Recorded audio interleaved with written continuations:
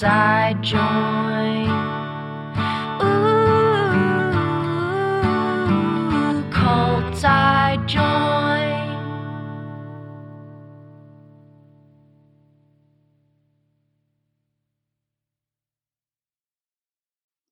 Good chilly autumn evening to you, Amarin. It's chilly here in the Ozarks. How's it going up there in Idaho? Oh, it's downright cold here in Idaho. So it's...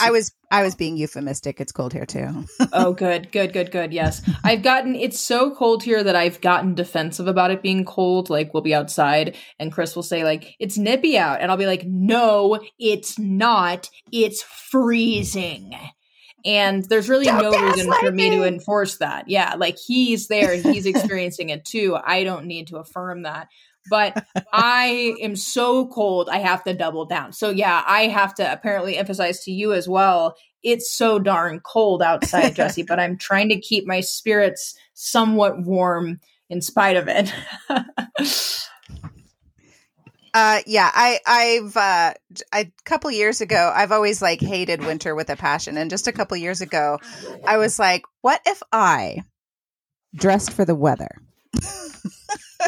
Like, rather than wearing I don't know, Jesse. That sounds a bit ambitious of you. Rather than wearing what? Shorts and like skirts like well into October like I do? No, I wasn't trying to Britney Spears it. I was just wearing like jeans and Converse and a t-shirt. When in reality, I needed to be wearing fur-lined boots, thick pants, and a sweater and a coat and a scarf and a hat. And when I did that, I actually was like, oh, this is fine. I was miserable for years because I literally just wasn't like layering enough. Turns out, yeah, if you just would have bundled up a little bit, it would have been okay. Yeah. This is certainly not lost on me. Yeah. I'm sure you figured that secret out, but it was a code I just cracked. No. It's also really tough for me. And I yearly am into the other. I think I might be lazy. I'm not sure. But well into the new season, I find myself just putting on outfits that are better suited for the last season. And then I start putting on like really cute outfits for that season, usually about midway through. And I have this brief period of time where it's like, heck yeah, Amarin, way to be really on point and just correctly in the moment, in the elements. And then that ends pretty quickly when we transition to a new season because I had such a late start. But it's okay. Yeah. It's the way of things. Yep, that sounds like the cycle of life. Sounds like another way that we are soul sisters.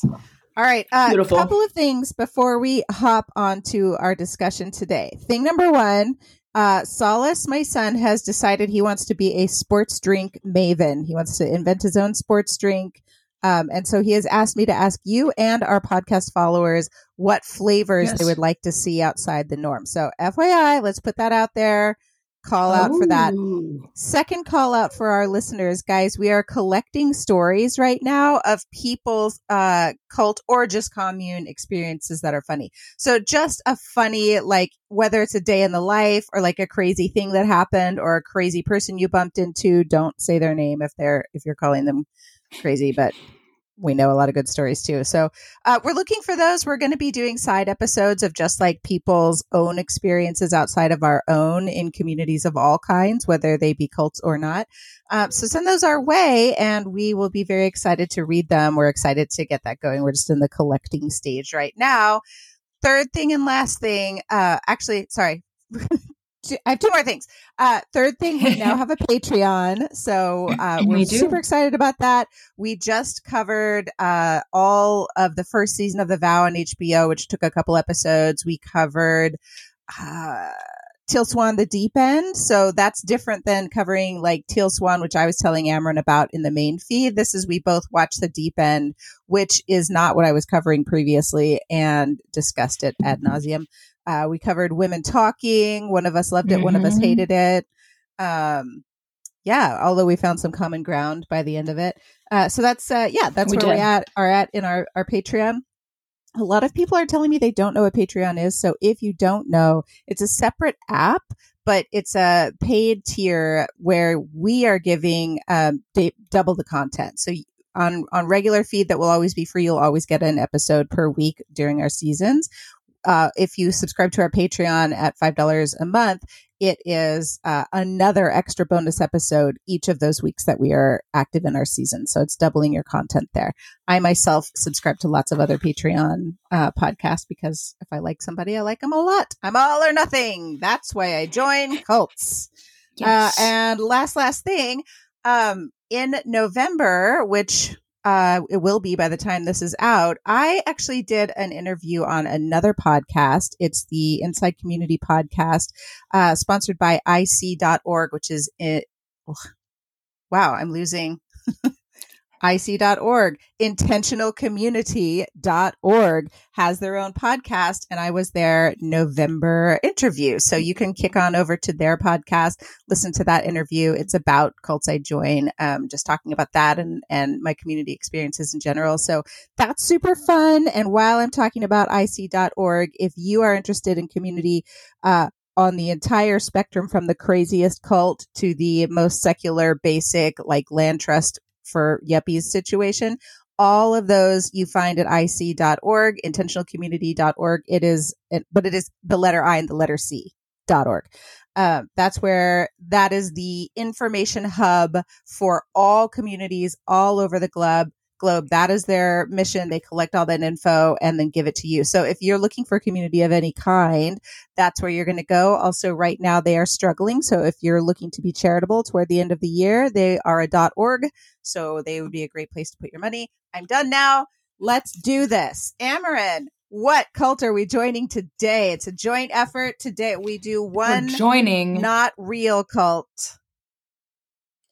We're joining the Village today. Oh, I've already lived there for years in my head. It's a sacred, happy place that I visit in my dreams. Whoops, spoiler alert, we've ruined the episode. People are like, we're going to see the listener retention for this episode. It's going to be like 6 minutes, 55 seconds. And then it's just going to drop off because we solved it. We're already in, folks. No, but no, we're going to talk about the movie The Village today. It's our very special movie episode. So I'm not surprised by the content today because it would be really, really awful to have to listen to me attempt to guess and then keep up with the exposition about a film, I think. True. Also true. So we both rewatched it. Spoiler alert. Listen, this is an M. Night Shyamalan film. M. Night Shyamalan is known for his crazy twists in his plotline. This is by now what we'd call an old movie. If you have not seen this, I insist that you turn this off and go watch The Village first. You've got I will to ruin it for you. And that's not fun. So go watch The Village before. We don't want to spoil it. No. Listen, M. Night is someone I adore, and I don't want to wreck his art by throwing people off of it. No, absolutely not. It's not going to be something that we are comfortable doing. So you have to go at least hear the spoiler from someone else. I won't bear that label. Okay. Yeah. Won't be me. Don't put that on us. No. I have a pure reputation. So, okay, move it along. If you have seen it, we're really happy to have you here. I really want to start with just the most random thing at the highest level that has nothing to do with anything about the movie, but it does. And that's, I don't know how, and I might mess his name up, but I don't know how familiar with Roger Ebert or whatever, Ebert, who is like the movie reviewer. That everybody was very interested for a long time. When I was just prepping for this recording today, I was just curious what he had to think about the film because I always like to see it in relation to my own. Hated it. Absolutely hated it. And I thought that was just something really funny that I wanted to kick off the podcast with, was just the fact that I checked this review out expecting at least a mid-range review. And in fact, no, one singular star in this July 14th, 2004 review from Roger, or whomever wrote this. I'm not sure when Roger passed. At some point it became ghostwritten. But yeah, I was shocked. I love it. I love the film. I am not someone that would agree with this take. Also, he was alive at this time, so this probably is his take. Mr. Ebert, whom I have respect for, what? Sure. In this flawless piece of cinematography perfection, do you have a problem with? Is it the best cast anyone has ever amassed? Is it the unspeakably beautiful setting and background? Is it the beautiful language? Is it the interesting story? What did he say? What does he have to say for himself? So here's a couple quotes just to whet your appetite, whatever the phrase is. It says, here's one quote. It says that the film is deadly solemn, which is fine, but he calls the whole enterprise a shaggy dog story, which is in a way all secrets. He says he can hardly discuss it without being maddeningly vague. He says his whole argument is basically like this is he calls it a flimsy excuse for a plot. He says it's basically like low-hanging fruit, kind of, and that basically like it's in an unspecified place at an unspecified time. Everything is super vague. Nothing is clear. It's all kind of smoke and mirrors. And then boom, there's a revelation, and that's not that surprising because you haven't been given any information. So how is it like a work of art? I don't agree at all, but that is how he kind of felt. And he didn't really like any of it. This movie is an allegory, good sir. So I'll thank you to take your ideas about how something should be structured and move them away from the field of allegories. Okay. Yep, I agree. I'm glad we got that out of the way. I am so glad we got that out of the way. I will say though, that is kind of like a fun hanging dagger for us later on in the end of the podcast. Towards the end, I do want to talk about public perception and reviews, if that's not something you also have. Okay. How this was received, because I think that'll be fun. So we can kind of circle back to that. But I think before that, and having christened it with that terrible opinion, we're probably ready to get into it. So I, who do have a degree in literature and so think that my opinion is somewhat valid in the realm of stories, love this movie deeply. It is probably, it's probably my favorite movie of all time. It is probably the number one cult that I would join of all time. And even above Midsommar, which you know that I would totally join. Absolutely. We know. I did ask, the cast in this is brilliant. This is William Hurt, Sigourney Weaver, Joaquin Phoenix. Adrian Brody. I mean, we could go on and on and on. Just a brilliant cast. And I did ask myself this round, if this were cast with people who weren't like transcendently, both aesthetically beautiful and great actors, would I as much want to join this? Hard to say, because just this cast of people, to myself, I think are some of the best actors of our time. I could not say enough good things about Joaquin Phoenix all alone. It was the second choice for my name for Solace. So fair. Yeah. So just a brilliant cast. Also, I really like M. Night Shyamalan. All of his stories are fairy tales. All of his stories are allegories. I happen to like his way of storytelling, and I really like his cinematography. It's always like he uses blank space really well visually. If you ever watch an M. Night Shyamalan film, there's a shit ton of scenes with like a whole bunch of blank space, like a whole wall and half a face coming out, or like just a person in a doorway with a whole bunch of. He just uses blank space well. That's my probably my professional artist coming through, but I won't harp on that anymore. I tried myself to actually stay away from the plot as much as possible. Like we'll go through it chronologically through the plot, but here at Cultside Join, we're not here to review actually whether or not The Village is a good movie. It's a great movie. But but we're here to talk about the community in the movie and whether or not we want to live in it. So we are primarily interested in this community, and the plot is just there to keep us in the community. So with that, I've got a little bit of just like a framework here. So let's start at the beginning. The scene opens for the movie on a funeral. We see a man weeping. His child has died. It does actually pan, Mr. Ebert, to a grave that does have a date on it. It's like 1890 something, right? So they actually have set themselves in a time, like concretely. And that makes sense because you realize later that they're also using like school books from a certain period of time. Like they have real like, McGuffey readers and stuff that are from so they have actually locked themselves into a prescribed date and time. It's just, spoiler alert, not actual time. It's not in line with the actual time, which only the elders of that community know. So we see someone weeping over their child's grave. I'll just say once again, like everything in this village is beautiful. You want to talk aesthetics of the village for just a moment? All right. Yes. You go and then I'll go. It's just beautiful. I love the aesthetics of the village. I think that no area is complete without a little looming threat. I'm not kidding. Hear me out. I think that anywhere that is laced with like myth, and it kind of feels a little bit alive and the environment itself is just kind of like, ooh, I love that. So for me, yes, like while someone may be like, these people are scared of monsters, would you consider that to be a great environment? I'm kind of like, maybe, yeah, because it's beautiful. It creates these little rules. I love a lot of things about it.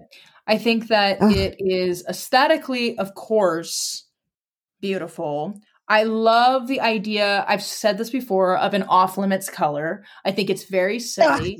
But in this one, they have a reason for it, which totally removes the problem. Okay, so it's very fun because I love an off-limits color. But if it's arbitrary, what's the point? Definition. Well, I will just remind you that FLDS doesn't wear red because it's Jesus's favorite color. So they fall within I really their set rules. you up for that there. I'm so sorry. I forgot that Jesus. Yeah, I did forget. So in this blissfully aligns with the LDS situation there. And I love it. I also have to say, I know we're talking aesthetics in terms of like the way that the location itself looks, but I'm a cloak girl, and I know you probably are as well. So a big cloak with a perfectly draped hood, people walking around in those, stage is set for Amren, Stage is, it's good. Please you had me at cloak. I don't need to know anything else. Listen. Oh yes. If you pull onto the side of the road and you're all wearing cloaks and you tell me to get in the van, I'm getting in the van. I'm in the van. I'm fully in the van. Oh my gosh. One more thing. Yeah. I'm not trying to, and then it's all you. I'm so sorry. I'm all worked up. Communal dining tables outside. Shared feature with Midsommar. Big win for Amren. I love a dining together moment. I love a communal, like there's just something so human, sacred, spectacular about eating together and then doing it in nature. It's so spectacular. Put a cloak on, knock it out of the park. So in the communes that I have lived in for extended amounts of time that I would consider like my home bases, they all have long rows of picnic tables and we eat outside communally for like 2 meals a day, 365. I mean, like not in the dead of winter, but like all the way up to it. And then we just eat communally inside, but being outside, it literally never loses. It never loses its appeal. You can be there for 10 years and you're still like, yes, I still love this. My favorite thing was people from this community will recognize this community for this. There used to be a big persimmon tree that kind of loomed over where we had our long row of tables and we'd all eat outside together. And so like persimmons would fall in your soup in the fall. Oh, it was delightful. Wow. That just sounds picturesque. Why not? Yeah. Okay. Love it. Yeah. Love it. Okay. So also in the village, when we're talking aesthetics, so just to set the picture for you guys, it's a lot. So it's in a beautiful valley. All around the valley, they're surrounded by woods, which is their border. Like they can't leave the valley. They can't go into the woods. That's their world. It's just this little, but it's a beautiful valley. The buildings scattered through it are like stone and clapboard, and all the walls are very plain. There's no like kitsch. There's no decorations. Everything is plain. there's a stone fireplace in every house and in several places in each house. And they've got the black ironwood cook stoves, and there's clearly a communal kitchen where like they're baking the bread for the whole community always. And so in the beginning, you just get a little tour of the village. You see them all eating at the long outside picnic tables. You pan past the kitchen where somebody's bringing out racks of loaves of bread. There is a constant, like throughout the movie, as they pan the village, they shoot several times, like just a fire with a black steaming cauldron on it that's always steaming, which means there's always hot soup there. Good soup. So great. Is there? Yes. Yeah. It's perfect. It really is. And then, the kids play in the meadow. So, okay, they have like an old fashioned schoolhouse. So that's the aesthetic. Yes. They go on and on. Very Amish in a very lot of ways. Amish. Not clothing wise, of course. Remove that from your mind. So separate Amish from your mind completely. But in terms of housing and like even like the light situation and stuff on some level, it's Amish if they weren't worried about things looking too nice aesthetically, if that makes sense. Because I know we talked about Amish not like beautifying too much. And there's a good deal of beautification in this village, I would argue. Like it's a movie, so things look very aesthetically arranged and placed in the houses as well, but they're very bare. They're pretty sparse. It's not like they're out there looking like, woo, we got it all, the decor up. It looks like a Shaker village. Yeah. Yes, it does. So it's very like stuff that we've been on board with before. This is in the same line. If you haven't seen The Village for some reason and you live under a rock and you're still listening, even though we told you not to. Yeah. And you've directly disobeyed us. And you directly disobeyed our verbal warning. No. You can do what you want, I guess, if you're still listening.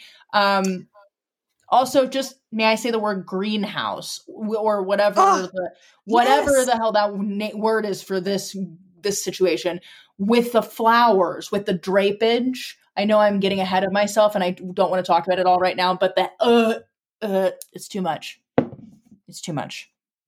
You know why? Because when it is the 1800s, if you have a thriving community, you have like an incentive and the time to do beautiful handwork. That's why it doesn't exist anymore. Yes. And that's why it was such a thing back then. You would like literally hand tat your lace to put around the cuffs of your dress. And like people saw that and understood what kind of work that was. And that's really cool. And you see that in their clothes, all these beautiful little hand smocking and like things that aren't appreciated anymore. Like, okay, so gorgeous aesthetic, blah, blah, blah. They're kind of establishing at the very beginning that this is like a place out of place and time, right? So something that I noticed right away is that their language is a little bit, sorry, dry throat, a little bit flowery. Again, very much like, I mean, if you were a kid that sat around reading Little Women when you were a kid, like Amarin and I, their speech is more flowery. It's more full of descriptive words. Oh, what manner of this that has distracted you? Like rather than like, what are you looking at? And so that is in fact like 1800s speech, but for us, it really shows like their cadence and their way of speaking is very separate from ours. Also, they do not use contractions in the village. Nary a contraction. I'm guessing this throwback to what you said a minute ago has to do with the like use of the primers from a certain time. Like they're very intentional plugging in of stuff from a very particular era. I'm guessing that's why it would match up so much is because they're literally teaching the kids from birth, I would guess. That's a good that point. Older That's English where they use less contractions, which is really good movie work, I would argue. I too would argue that. I will stop screaming at Roger Ebert, but I mean, maybe rethink it, sir, in the afterlife. Blessings on your path, sir. Let's see. So I'm just looking through my notes here. Okay, so there is a bad color. It is no surprise the color red. So it's kind of part of the plot exposition when you're seeing all these beautiful scenes. You see them like bury a red flower, uproot it and bury it, and so red is the bad color. Red is forbidden. We learned that that's because there are monsters who wear red capes and who pose a great threat to the village, which is why nobody can ever leave ever. And we don't go into their woods. Yep. They don't go into our village. There's a truce, but you can never, ever leave. And so they wear red and they don't like the villagers to have red. So to keep the truce, you don't have any red. But then there's a color, which is yellow, which is just as I love a safe color just as much. Look, we all have magical thinking. This is some enjoyable, fantastic. So and in the McDonald's brand colors, nicely enough. It made me think of one story that I have to tell. I think of it every time I watch The Village. So Solace has a little bestie. Her name is Vivian. She's the best little girl in the world. They've grown up together. They definitely like each other. Whatevs. But Vivian's favorite color is yellow. Like she obsessively loves yellow. She wears yellow every day of her life. And so have I told this story before? I don't think so. Okay, good. Because you're about to hear it. So, one day we were all, her family and my family, we were at like a kid festival and there was like a little kid Ferris wheel and it was painted yellow. And so Solace and Vivian, they were like 5 years old and they were like, oh, we've got to go on this yellow Ferris wheel. It's Vivian's thing. So like they get on it and they're going, but Vivian finds it scary. And when I was like getting up close to try to take a picture of them and I heard Vivian screaming, I can't believe yellow would do this to me. Oh my gosh. The safe color violated its boundaries. Oh my goodness. That's so sad and sweet. Yeah, it kind of plays out in this movie. So I can't believe yellow would do that. I know. So we love the aesthetic. The aesthetic is beautiful. The setup for the story is that you cannot leave the village. There are monsters. They're referred to as those we don't speak of. There's also a shed that is, what is it called? The forbidden shed, the shed we don't go into. Or like something elegant like that. Yeah. Something like the shed, ye shall not enter this shed. Right. So again, I agree with you. I like some borders. Everyone in every single house has a black box, a plain black box that stays locked and sits in a dark corner. And the kids are like the kids now are in their early 20s. So the kids now are starting to be like, what the fuck with the black box? And the parents are like, those are our secrets that we not forget our past and repeat it. So you're like, okay, there's an undercurrent. There's something going on here. Yeah. I did have one note about the bad color though. In order to live in the village, I'm perfectly fine giving up the color red. Totally fair exchange. However, this occurred to me. If you give up the color red, real reality, no salsa, no spaghetti. Ooh. What other things are we giving up if there's no red?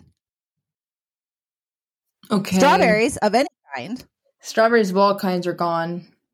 Raspberries are kind of pink. But what if I think raspberries? My question is, if you're this is a very important question, Jesse. If you have monsters around the village who are like red, ironically, who are just like LDS Jesus, are like red is our color, not yours. Yeah. I kind of forgot that they were wearing the cloaks in red for a split second when we were talking, even though I just rewatched this movie. And I was like, oh my God, yeah, it's not like they don't like the color like bulls. It's literally like they like the color. They're like, it's mine for me. So I love that. Yes, but yeah, kind of an interesting approach. And I wonder if you risk pink in that scenario, is what I was going to say. I don't think you do. So that's what I'm saying is that I think the whole movie. No, I think all red adjacent colors are also gone, is kind of what I was trying to ramp up to, I guess, there slowly but surely. So I don't think I even saw any purple. So I think that you lose like a whole sunset of colors sort of here. Right. And I don't love that. Orange I think would be more on the table, but that's sort of like orange is their gray, that's to blow your mind a little bit there, with some philosophy. No, I'm kidding. All right, let's continue. But yeah, I think I will give up that whole spectrum of color, but it is hard to give up salsa. It's sort of a cornerstone of my diet. I guess it would depend on if there was otherwise access to salsa. Yeah. Oh, sorry. I think we had kind of a gap for a second there, and massively you spoke at like 1,000,000 miles an hour. So I don't know if it recorded that way or not, but that's okay. Listeners, don't let us know. There's nothing we can do about it. Okay. I did make a note here that they've kind of set up passion as the enemy. Their speech is dispassionate. They've gotten rid of the color red. They're very careful in their actions and in the way that they treat each other. They have gotten rid of passion. Now we're going to learn, in the spoiler alert for everyone, we're going to learn that the elders who set this up are in fact from modern times. They're all victims of extremely violent crimes, and they've chosen to leave modern society in favor of a place where violent crimes don't happen. And so they created a world in the 1800s with just each other and their children, and programmed a lack of passion into it. But you see that sort of playing out because there are lots of references in this movie like love is actually the theme of the whole movie. Romantic love between the older generations, between the younger generations coming up into romance for the first time. And you see a whole lot of references of people. They keep referencing like, well, how do you know that person likes me? Well, because they don't touch you. They never touch you. And so you see kind of people who the movie makes clear are in love, and yet they can not act out on it because it would be too much passion. Now, the young people do get married and carry on. They're not a Shaker community. They're not even religious at all. That's not part of this. I don't think they even have a church. I don't think there's ever a God mentioned. These are science people, more than anything. I would call them liberals of this time period. I think, don't you? I think so. Yeah, probably. It's like a history professor. And so anyway, I just say all that to say, like, they, in creating a society where they could feel safe and they're reacting against like the intense passions that create violent crimes, they eliminated passion as intentionally as part of their community, which kept them safe, but it does kind of tamp down some of the beautiful things of life. All right. So on we go. So let's see okay.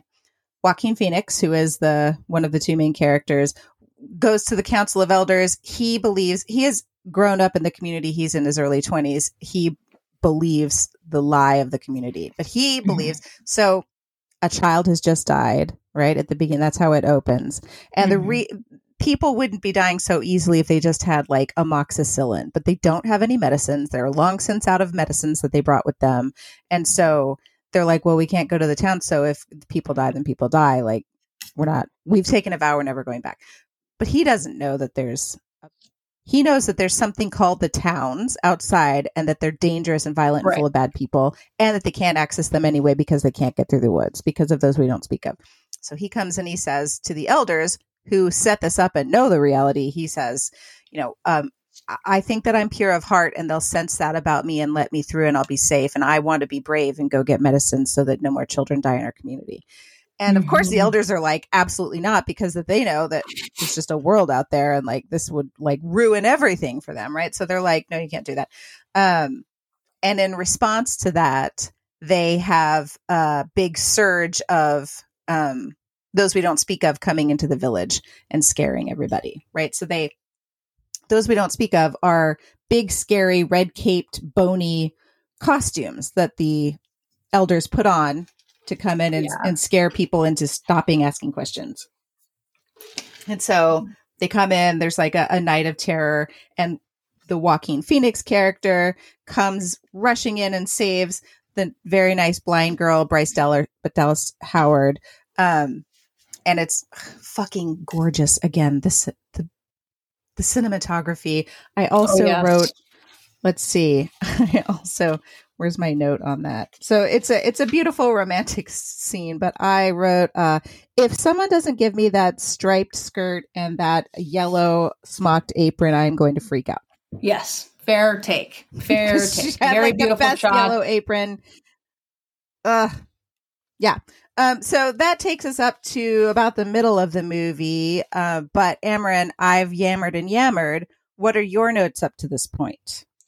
My notes at this point are kind of just talking about, and I guess it's important for me to note to listeners, I don't know how important it is for me to note this or how clear this already is, but I've seen The Village a lot. So I watch it. My notes are going to be different because of that. I'm not going to be making as many, like, I don't know. I just am going to be, and I also went to school as an English major, so I'm sorry if I sound insane, but my notes are a little more thematic, probably. Than they need to be. But I was really interested in just the kind of the themes that the different characters represent, specifically like the children and the way that they're kind of playing together in the beginning of the film. Not literally, they're older children, more grown up now, but the way that they're interacting with each other thematically. Obviously, like Bryce Dallas Howard's character is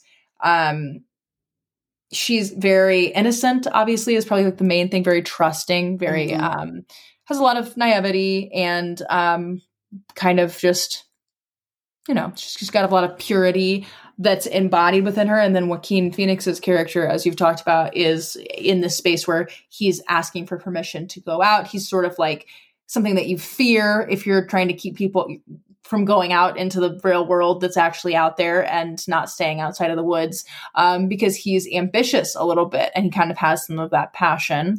And it's kind of interesting to see those two archetypes represented in these characters, because that's a very real thing within groups like these. Not like these, obviously. They're just a very real thing within groups that are communes or communities, cults, etc. That you see archetypes like this and they're kind of handled similarly, which is interesting because it happens in spaces where it's not like totally myth, which is interesting.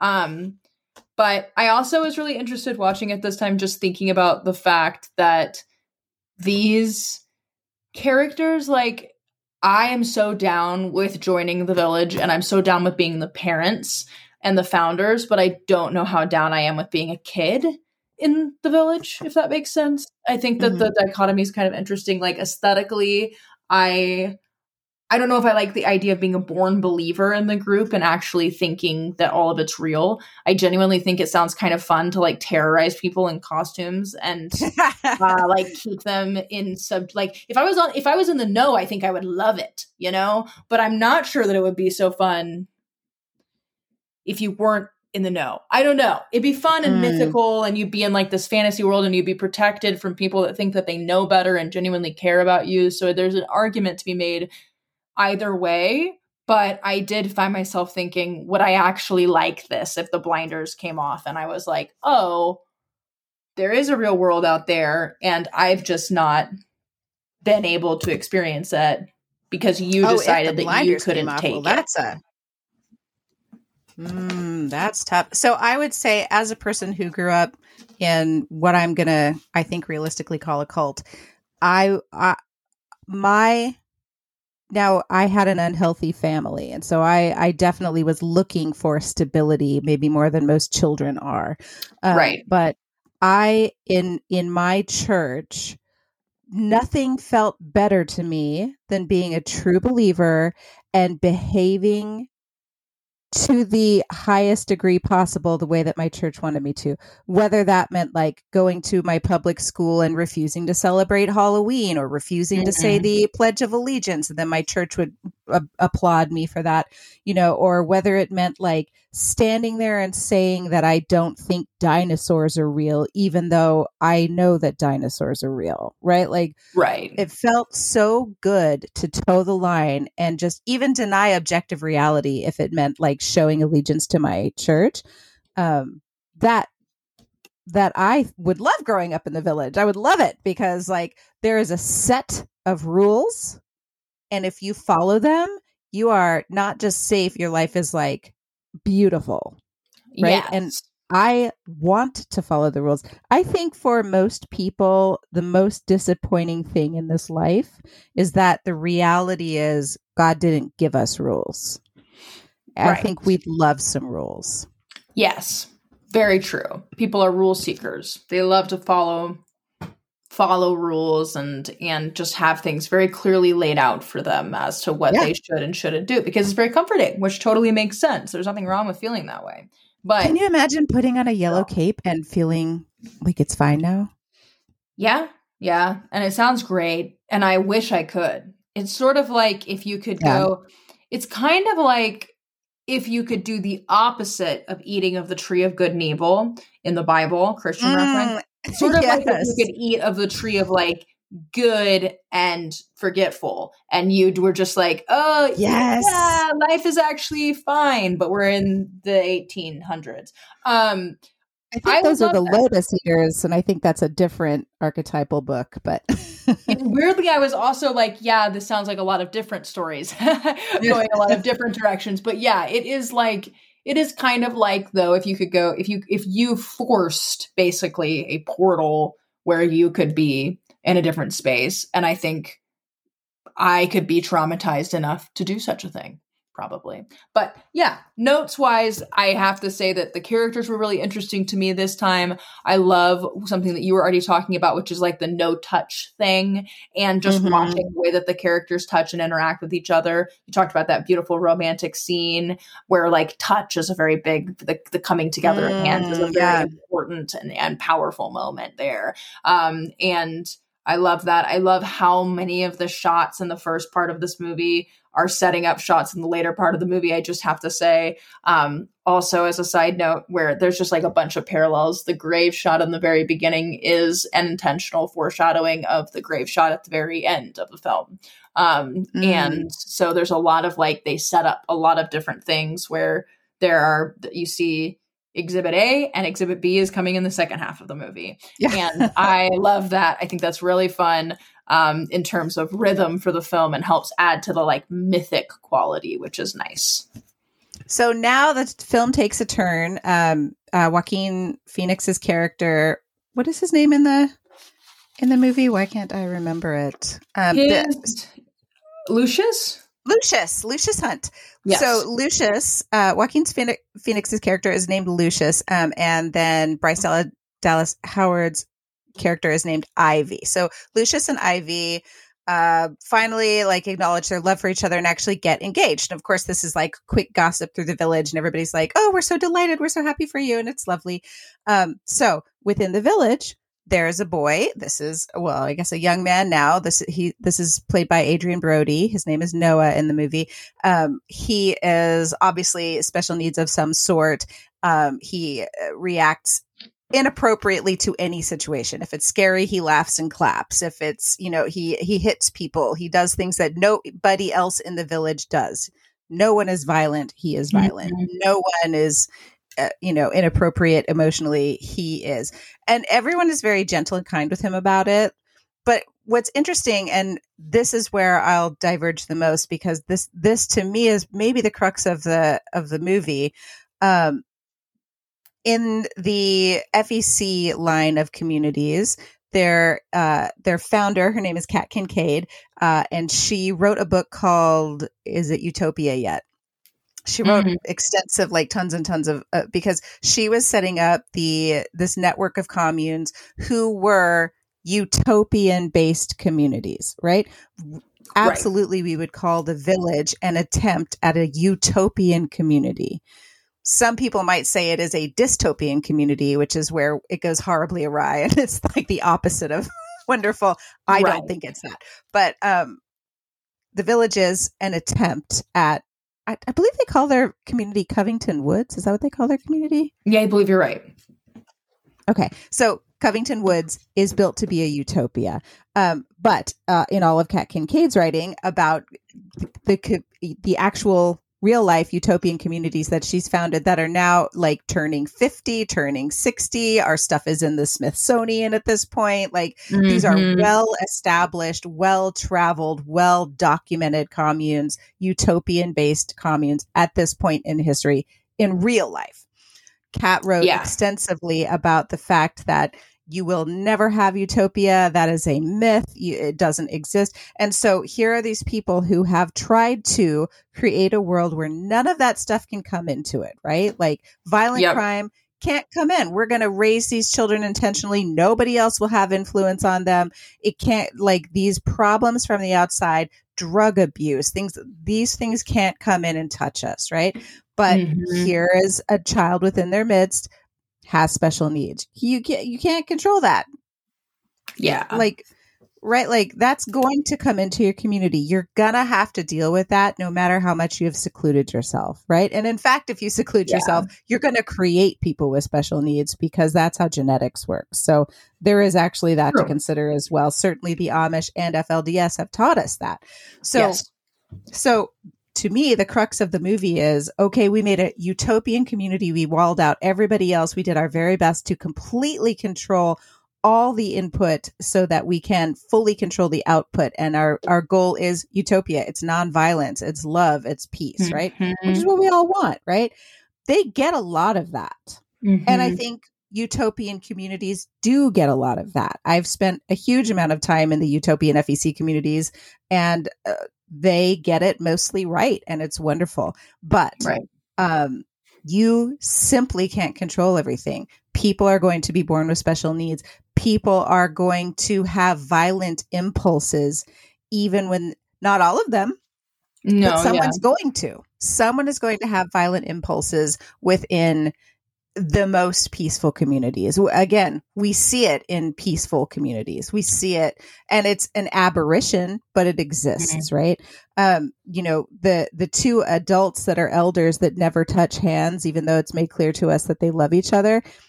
It's not real prominent, but you do see that actually the man is married. That's why they can't, he can't break his marriage vow. That's the whole point of this kind of community, is to not act on feelings like that. Right. And so I don't know, is that better or worse? Right. They love each other. They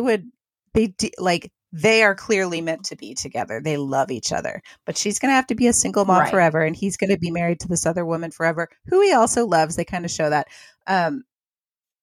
And is that better or worse? I'd argue it's better because I don't like trollops who break up marriages, but that's just my own. Just a my opinion. Yeah, absolutely.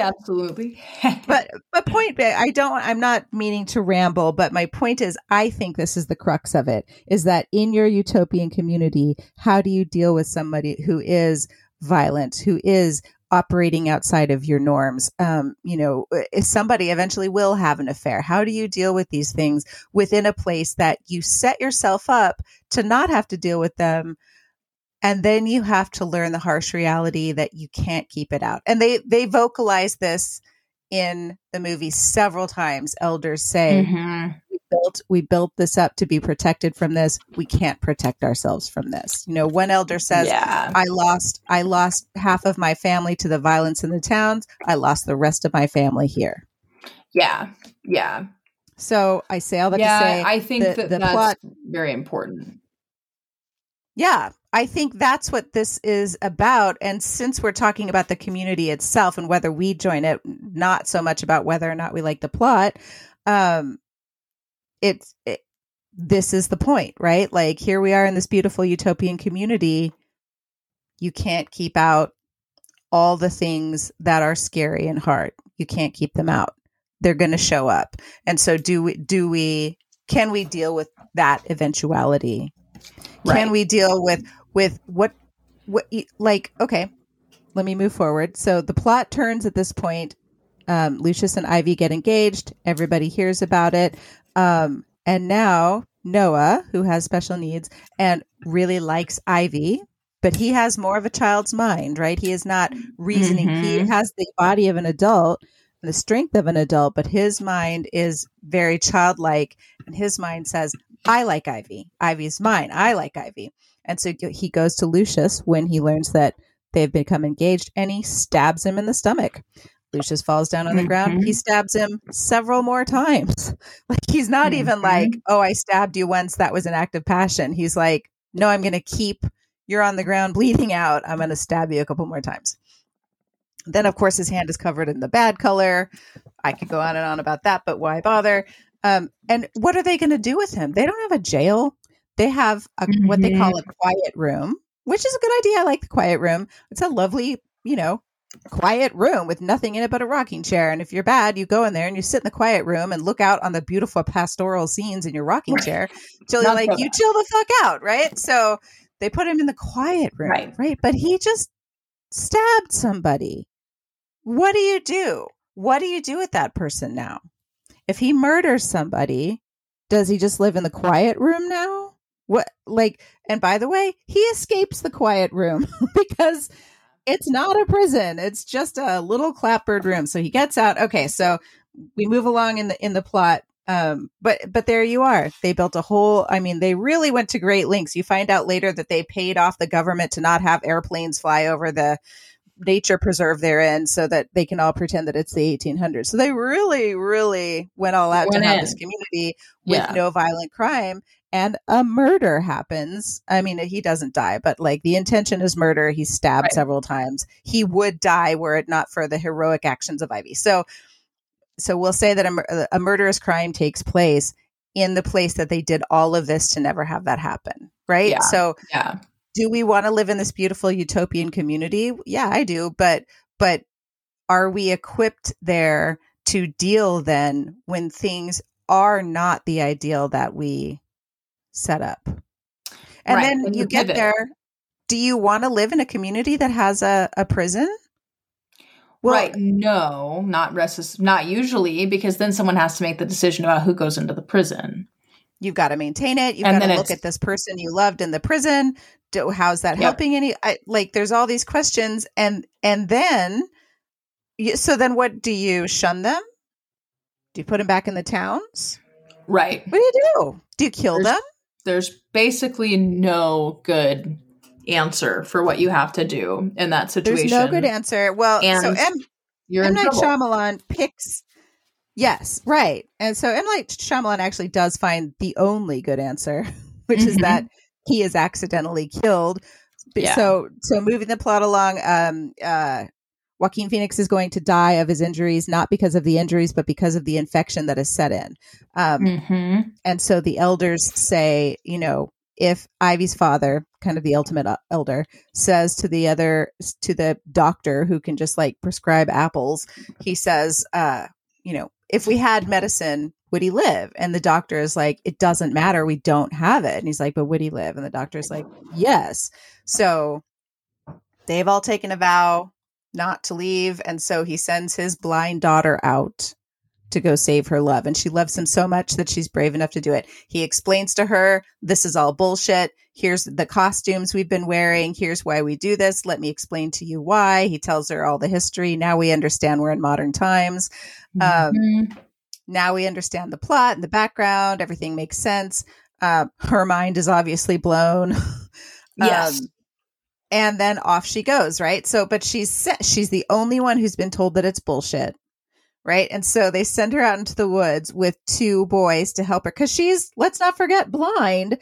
So two boys are supposed to help her get through the woods for a day's journey and then get her on a path in the woods so her feet can feel the clear path and get her out of the woods. Right. So, but these boys can't handle it, partly because they're dumb boys and partly because they have not been told this is all bullshit, nor would they probably believe it even if they were told that. Right. So they put on their cloaks of the safe color and then they're out and the boys start to be like, hey, Ivy, they probably won't kill you because you're handicapped, which is I know that's not a word we use, but that's basically what they were saying at that time.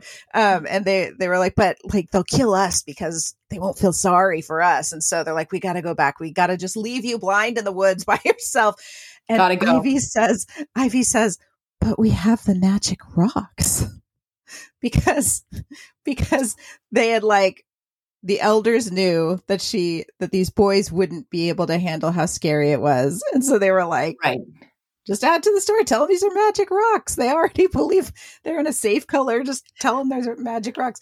And one of the boys is like, yeah, see, we have the magic rocks. And the other boy is like, why haven't we heard of these rocks before? Understandable feeling. I would feel the same. So the boys leave. Ivy continues on her way. She ends up falling in it's icy, it's rainy, it's horrible. She falls in a giant mud hole. She climbs her way out of the giant mud hole. Her walking cane snaps in half. But as she's clawing her way out of this muddy pit, she feels kind of the surroundings around her, right? She goes on through the woods, and those we don't speak of comes out of the woods and attacks her and tries to kill her. So she's running away. She finds herself back next to this hole, which she recognizes from the trees she feels around it. And there was a game. Let me set you back for a second. There was a game that the town's boys would play where they'd raise their hands up and stand right at the edge of the forest and see how long they could stand there and be brave before they ran away, because those they don't speak of would, in theory, come out and chase them because they were too close to the woods, right? So it's a game they played. So Ivy stands right at the edge of the hole. She puts her arms up because she's playing the game, right? And then when she hears the monster coming, she dodges at the last minute and the monster falls into the hole and she's saved. And then we see at the bottom of the hole, it's Adrien Brody. He's put on the costume. So there's a moment where we as the audience are supposed to be like, oh my gosh, they are real and they were bullshitting us and this is the twist. But then we see it's Adrien Brody. Yet again, your utopian community has now created a double murderer. But M. Night Shyamalan gives us an out. You know, Adrien Brody dies in the hole. So we don't have to deal with the lifelong question of what do we do with the criminal. But we know that eventually they will. Because now we see, like, this is the nature of reality, and this is going to come up again, right? Now we know they're going to have to grapple with these things. So Ivy goes on, she gets the medicine, she comes back, and that's basically the movie. You know, but the end is that she gets back with the medicine, and also she now really believes that these things are real. Right? Because she was attacked by one. So we don't know if her father lets that stand or not. I kind of assume they do. And the elders agree, like, well, we'll bury Noah. And, you know, this makes our stories true. So it actually works out for them. But that's the plot of the movie. What do you think of we've got like different sets of characters. As you said, we've got the children born in, we've got the young adults coming of age in the first generation of true believers. And then we've got the elders who know what's going on. What do you think of this? Oh, also I wrote, if someone doesn't give me Sigourney Weaver's blue and white gingham apron, I will be so mad. Also such a fair and appropriate thing to include. I also wrote at some point, if someone doesn't, I know. I wrote, if someone doesn't give me that striped skirt and that window pane blouse, I will be so mad. The window pane blouse. Yes, I know exactly what you're talking about. Yeah, I know exactly. It comes right to mind. I love it. I have a lot of thoughts. I think I love the ending of this movie. I know that some people don't. I think that I am so into the idea of like this. I love the symbolism of this young woman who is blind, who has this information shared with her. Her eyes are opened, if you will, metaphorically, to this thing that the group has been kept in the dark about, right? And she's told, here is the actual thing that's going on. But she's experiencing it, you know, in this one way.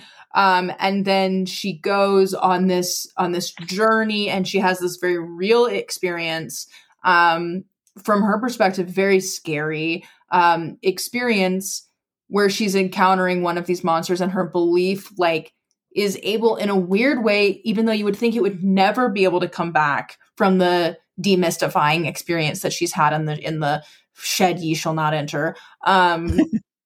She's once again kind of conveniently offered the chance to go back in, which I think into the group and into the mindset and into this space, which I think is so interesting, because not to be that person, but I think this is like an integral part of, I think this is beautiful allegorically, because I think this is an integral part of this type of group.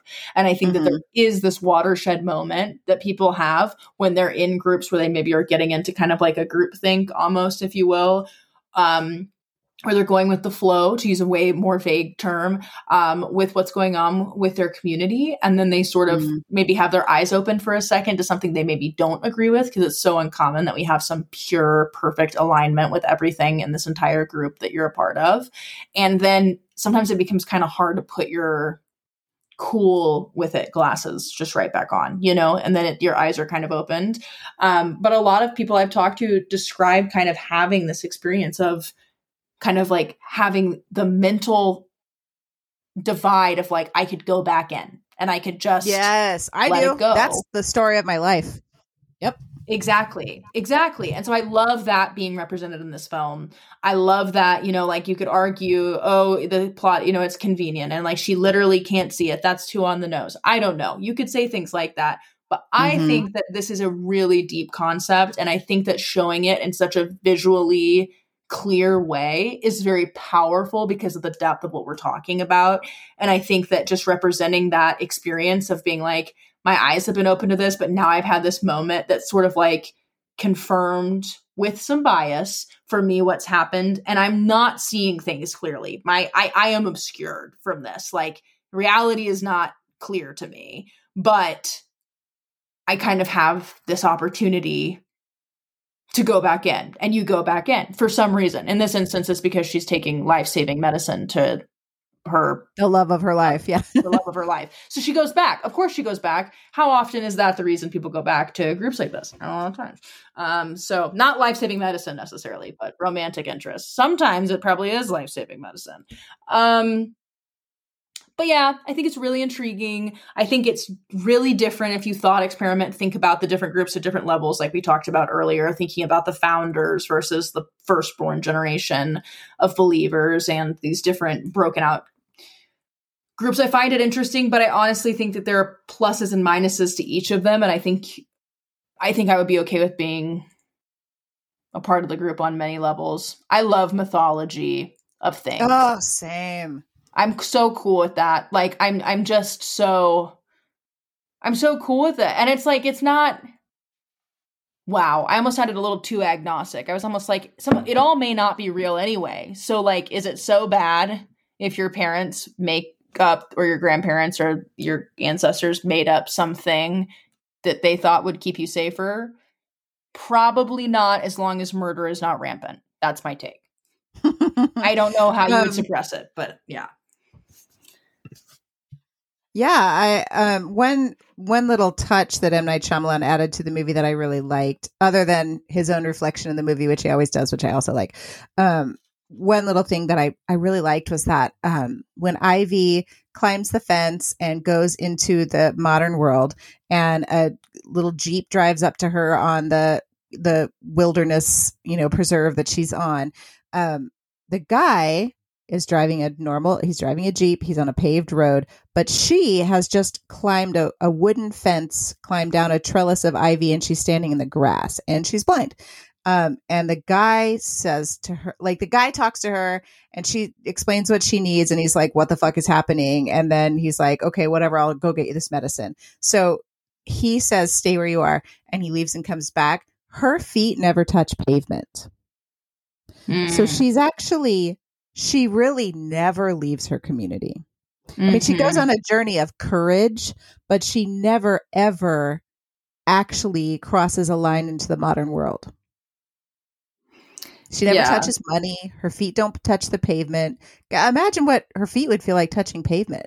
What is happening? Yeah, it's almost all just like symbolic, almost, because I would argue that the wall is kind of a boundary, but it's so interesting that, like you're saying, it's not the real boundary, right? Because it doesn't shed any light on the city. It doesn't awaken any questions. Yeah. Right. The pavement is like that real boundary, but there is a very large boundary that she has to deal with. So it's interesting because, the pavement is definitely that boundary, and she just never quite gets there. Despite she's like 5 feet away from it, but she never moves. Yeah. And even the medicine he brings back to her, it's not in a plastic something, it's in a glass something. It's not anything from the modern world that she has not touched before. It's all within her definition of how the world works, which I just think is a nice artistic touch. But it is a nice artistic touch. I just realized something. She would have touched something modern. Maybe she wouldn't have known.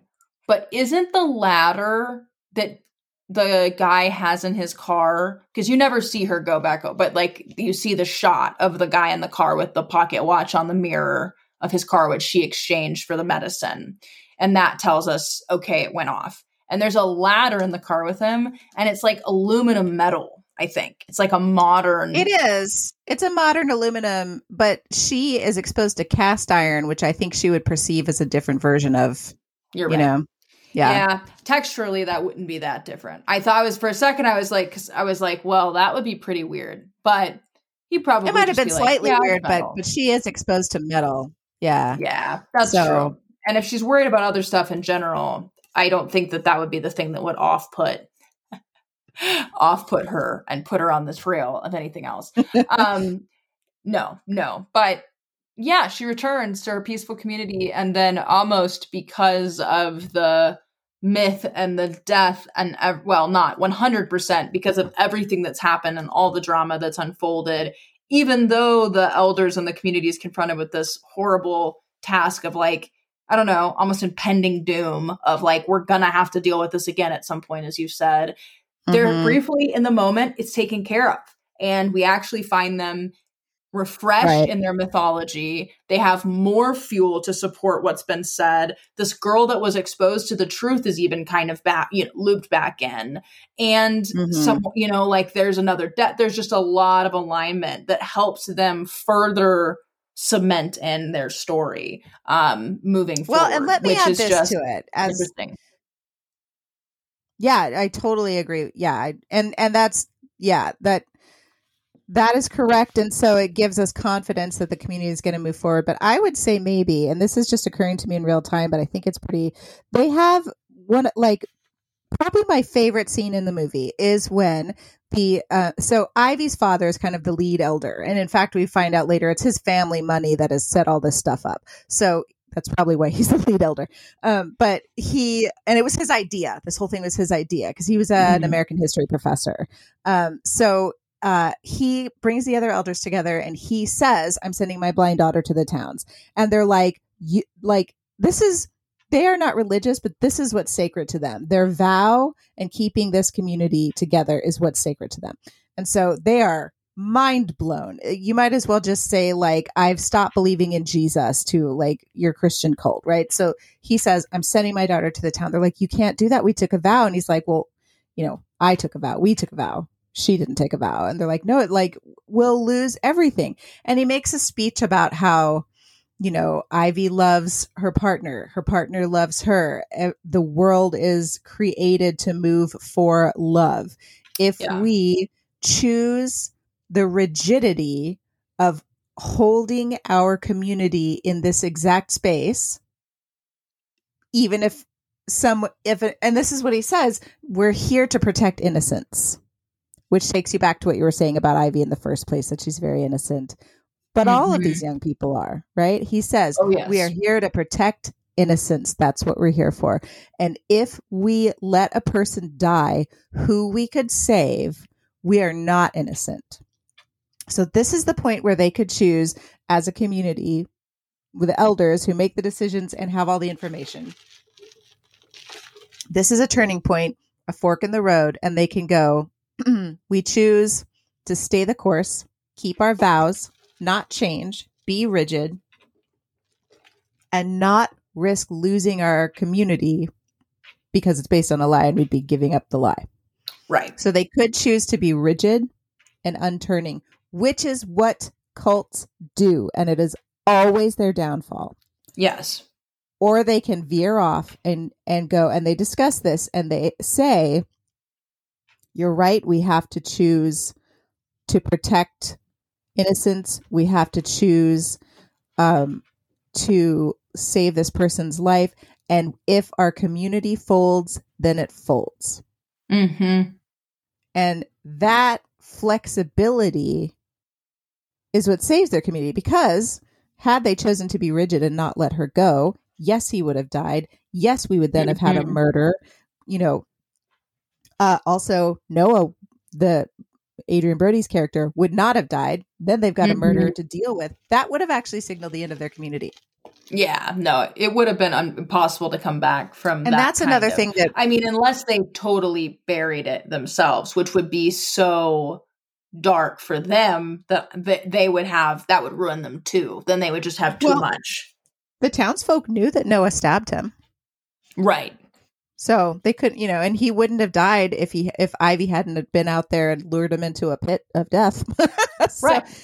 So the alternative, had they chosen rigidity in their belief system, and this is so true in all communal groups, but cults more than anything, had they chosen rigidity, which they were leaning into, they would have unraveled.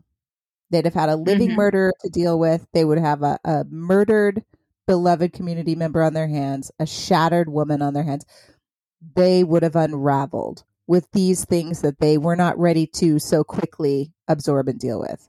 But they chose, rather than rigidity, they chose fluidity and a willingness to let go of their community in order to uphold their ideals rather than their rules. And that's what saved them. And I think that's a great allegory for any community. Yeah, that is very nice. That's a very good point. It's very necessary. And I think that, I don't know, I would argue that it's a fictional thing for which is relevant, but I would argue that this group is kind of aided by the fact that a lot of groups that we talk about that are real groups on the show, there's a variety, but some of them are younger. Groups haven't been around as long, and then some of them are very, very old and have been around for a really, really long time. And a lot of those groups that have been around for a really, really long time really struggle with this rule thing. And they're like, okay, we're, like, I walk the walk, I talk the talk. But when push comes to shove, sometimes they don't practice what they preach when it comes to, the actual application. And sometimes I think that can be because they're so far from like their founding. So I kind of would argue on a like metaphorical level or a literal level in the film, that being able to go straight to the founders, and be able to go straight to people and be like, you're the ones that came up with this. What do you think we should do? I definitely think that they have a benefit having those original minds there to say, well, we've always been about this, a couple generations down the line, that could sour for them, a couple more when it's Joaquin Phoenix's grandkids, maybe they don't have as much of a conviction about why they're doing the things they've been doing for several generations. Interesting to consider. I don't know, just a thought experiment, but I love what you're saying. And I think it's so right that fluidity is literally like, you want to run a successful cult, be a little more fluid with your ability to adhere to the things that you're super passionate about and that you tout to your community that you are all about, that those are your ideals. You need to defend those ideals and back them, even if it's like scary and a risk, because what are you if not, be willing to be wrong about the rules you've set up. Exactly. You can't always, you have to be trustworthy more than anything. You have to be dependable. You did remind me though, there's I skipped through some of my notes here, but there was a part in the movie where Ivy is saying that she wants to go to the towns and she says to her father, "You are my father. I trust you above all else. In all things, I will do whatever you tell me to do." And I was like, congratulations on having a great dad, Ivy. Must be nice. That's hilarious. La-di-da, Ivy. We get it. We get it. I love it. That's amazing. How okay, funny. The last of my notes here are OMG, these bustles on these dresses. And if somebody doesn't give me these hand knit shawls and this yellow felted cape, I will freak out. That's it. That's yellow felted cape. Yellow felted cape. That's all I wanted to say. It's very important to me. Wow. Closing note to say that I love the film. I love the way that I love the feeling that the film elicits at the end of it, which is just kind of like, I don't know, it's a very like tinged, kind of unsettling, comforting sort of feeling, which I don't know. I'm sure it's very varied for different people, but I just think that it's a really interesting depiction of a very complicated situation. I like the way it explores morality and sin and concepts like that. And I think that it's really cool. I think that the shot always has stayed with me of Adrian Brody's character in laying in the pit. And I'm always very struck by just like the whole, I don't know, the concept that the person who was maybe developmentally not on the same level as these other people, who is in a more childlike state. It's interesting to see that character as the one, a lot of times being childlike is good. And in this instance, being childlike was very bad. And it elicited, and I think it had violence. Been good. Right. I think it had been good for him throughout. He was beloved in the village and his parents were heartbroken at his death. But, so I think he was overall perceived as good, but needing to be managed. Yes, yeah, but it is interesting how he sort of has, he has a little bit of a balance with that. I do think that it's interesting the way that they show him with Ivy is interesting because she is sort of to like, I don't know, there's a lot of like boundary implications that they show in the imagery with them where she has to like direct like where he's kissing her, how he's touching her. And it can be, if you pay a lot of attention to it, it can be kind of unsettling to notice, but it is just like a very interesting, dynamic, and that lack of like, it's interesting because I would argue, and this is kind of my closing thought, my last one on the film, I would argue that the innocence that character shows, which is like what I'm talking about in the childlike reference, the naivety, all of those things combined together. It's a darker one, which is interesting. And it sort of represents the other side, which we've been saying this the whole time. I'm just saying it in plainer language. It represents the whole future generations and unpredictability of that innocence or that not knowing, which is just so interesting to see that represented in two characters so parallel to each other. And I think it's really interesting that the chaotic character is drawn to the good character and attracted to her and like sort of inextricably tied to her within the course of the story. And she has to forcibly rid it from her. The theme, I mean, not referring to the characters in it, but she has to, forcibly step aside, and she's doing that with Adrian's character throughout the film, and is saying like no, and is asserting this, and that's sort of like the final cutoff. And it is interesting because it's almost, I don't fully know. You could really push that a lot of directions thematically and say that it represents the death of this or the death of that, and like what that would be playing with there, but. I just really like the concept in and of itself, regardless of what it represents, that there is sort of that exchange and that they are sort of rotating around each other's gravitational pull throughout the story, physically and otherwise, until kind of that watershed moment. So I think it's very cool.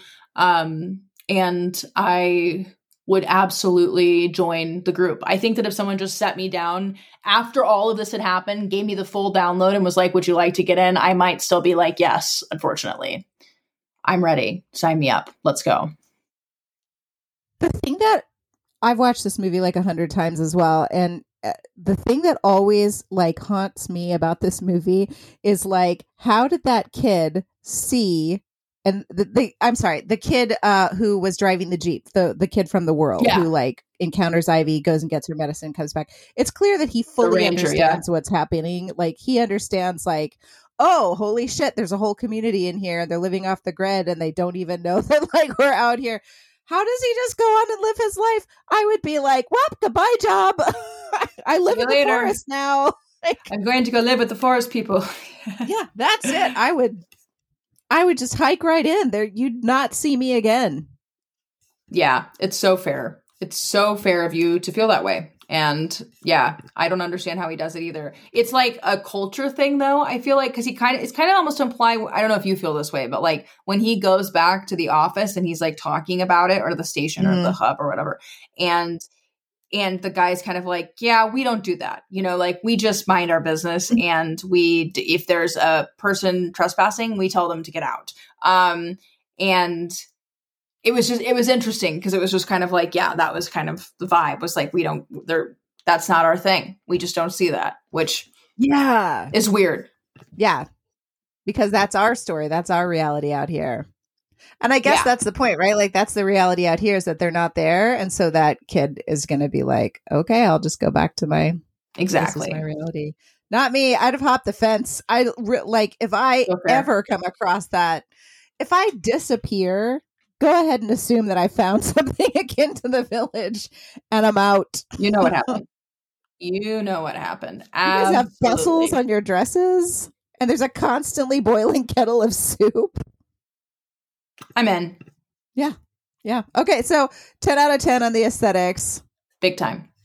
I don't even think we have to rate wackadooiness. Sorry about your life, Roger Ebert. Something went awry for you and I'm sorry for that. I'm sorry. Yeah. I will say, I promise it. So I'm going to deliver it. But I'm just going to say it quickly because we've had a hearty discussion about the film. Oh, go ahead. Yeah. Reviews. The sandwich, sandwich comment. One funny thing about this film, this is not really related at all. This is just a fun fact for you guys. So if you were just here for the spirituality content, skip forward. But the reviews for this film were funny because this film, and you may remember this, was not advertised very well. This film was advertised as like a monster flick, and they really played up the monsters. And they were like, it's going to be scary and horrific. And so, yeah, it was like a bait and switch. People thought, because they were like, this is not true. This is like a drama film. And I don't understand. We weren't like super familiar with the Shyamalan situation still, I guess. And right. No, certainly not. Yeah, we were getting warmed up still to the Shyamalan situation. And so at the time, people were like, what the hell? The monsters weren't even real. You know, like they didn't like that one bit. Because a lot of monster fans, I guess, existed in the 2000s audiences, and they were desperate for monster content. And this did not live up to expectations. Also, though, I guess a fair amount of people just straight up did not like the ending of the film. And at the time, it seems like, and this was interesting to me because I feel like Shyamalan is such an icon in 2023, and people almost exclusively speak about him positively anywhere I hear him spoken about. But not really the case at the time, and people weren't so hyped on that style of film. They were just kind of like, honestly, this is like too artsy for me. It seemed like that's what I was reading the reviews as. I'm sorry. Because they didn't know they were I was like, you didn't get it. Yeah, you didn't get it. Like it was more of an art film than you thought. You didn't get it. You wanted more of an action Jake Gyllenhaal feature, and this was not The Prince of Persia. You know, and like that's okay. We don't like that man here, so I don't know what to tell you. Yeah, I do recall people mostly saying it wasn't even scary. And I was like, wasn't scared one single minute. Like, great. Okay, what a flex. You're not scared by humanity's ultimate demise. That's not frightening to you as a concept, the way that we can't come together in community and isolate ourselves from the passions of life. No, that was painful. I agree with you. I will end with this one last connection, modern day connection. One of my favorite scenes from The Gilmore Girls is when Rory and her best friend Lane, they're teenage girls and they're talking, and Lane lives in a strict Christian house, and she's like, I'm just going to run away and move to Philadelphia. And Rory's like, well, why would you move to Philadelphia? She's like, because M. Night Shyamalan lives there. And Rory's like, but what would you do in Philadelphia? And she's like, I'd hang out with M. Night Shyamalan. Obviously. I just said. So funny. I love it. Great scene. Okay, well, yeah. So is this okay for me? I think The Village is the number one, maybe actually followed closely by who did we do last time? The people that worship the sun. The path. Oh, I thought you meant literally the last episode of this season, and I was like, no. I don't think that's a confusion. Was The Path? Yes, absolutely. The Path also had a similar energy, and I could see what you mean for sure. Also, doesn't hurt that the people there not bad. Also hot. Woo, that's a tough goal. Hotties. Okay, so here's two questions for me to you to close it out. Question number one, I'll tell you both before you answer. Question number one, of all the communities we've covered, but now I'm just thinking of The Village and The Path. Of all the communities we've covered, is The Village your number one choice or no? And question number 2, if you're choosing between the village's Joaquin Phoenix and the Path's, what is his name? The hot guy in the Path. He's in your town. Aaron Paul. Not Aaron Paul. Aaron Paul. Aaron Paul. Yes, Aaron Paul. What was that? Yeah. Okay, so if you're choosing, so number 1 is the village your number 1 community joining of the stuff we've covered or no, and number 2, Joaquin Phoenix or Aaron Paul. Oh yeah, okay. So let me commence. So let me commence with the second first. The second first, Joaquin Phoenix. I love Joaquin Phoenix all the way. 6 ways to Sunday. I take Joaquin Phoenix every time. Number 2, answering the first question now. I would say that this probably is not my number 1, but it's very, very close. It may be my number 1. But the only thing that would come closer is the Quakers. You know, I love the Quakers. I love the rebellious energy. The old timey Quakers that were storming the aisles. Those people, they put a really good fight up against the village for me. So I don't know. But I do think that the village has to be top 3, undoubtedly, unshakably placed, even projecting forward to the future, I think. I think so too. Okay, well then we have covered the village. I think it's safe to say we'll see each other there the first chance we get. M. Night, please make more movies about the village. We just want to go back there. Sequels on sequels. Please. Maybe we could do kind of like a Dollywood situation. You could make M. Night Shyamalan land, but it would only be about, you could make The Village land. I don't want any of your other films to have any interactive. I don't want to walk into, they're all scary. And they're all so scary. I like them, but they're scary. So just The Village. None of those old people from The Visit. None of those deadly plants. Yeah. I don't want that island where you just turn into a skeleton either. Mm-mm. No. Nobody needs that. No. Just The Village. I will take just The Village. And if the capes could be a big part, that would be great.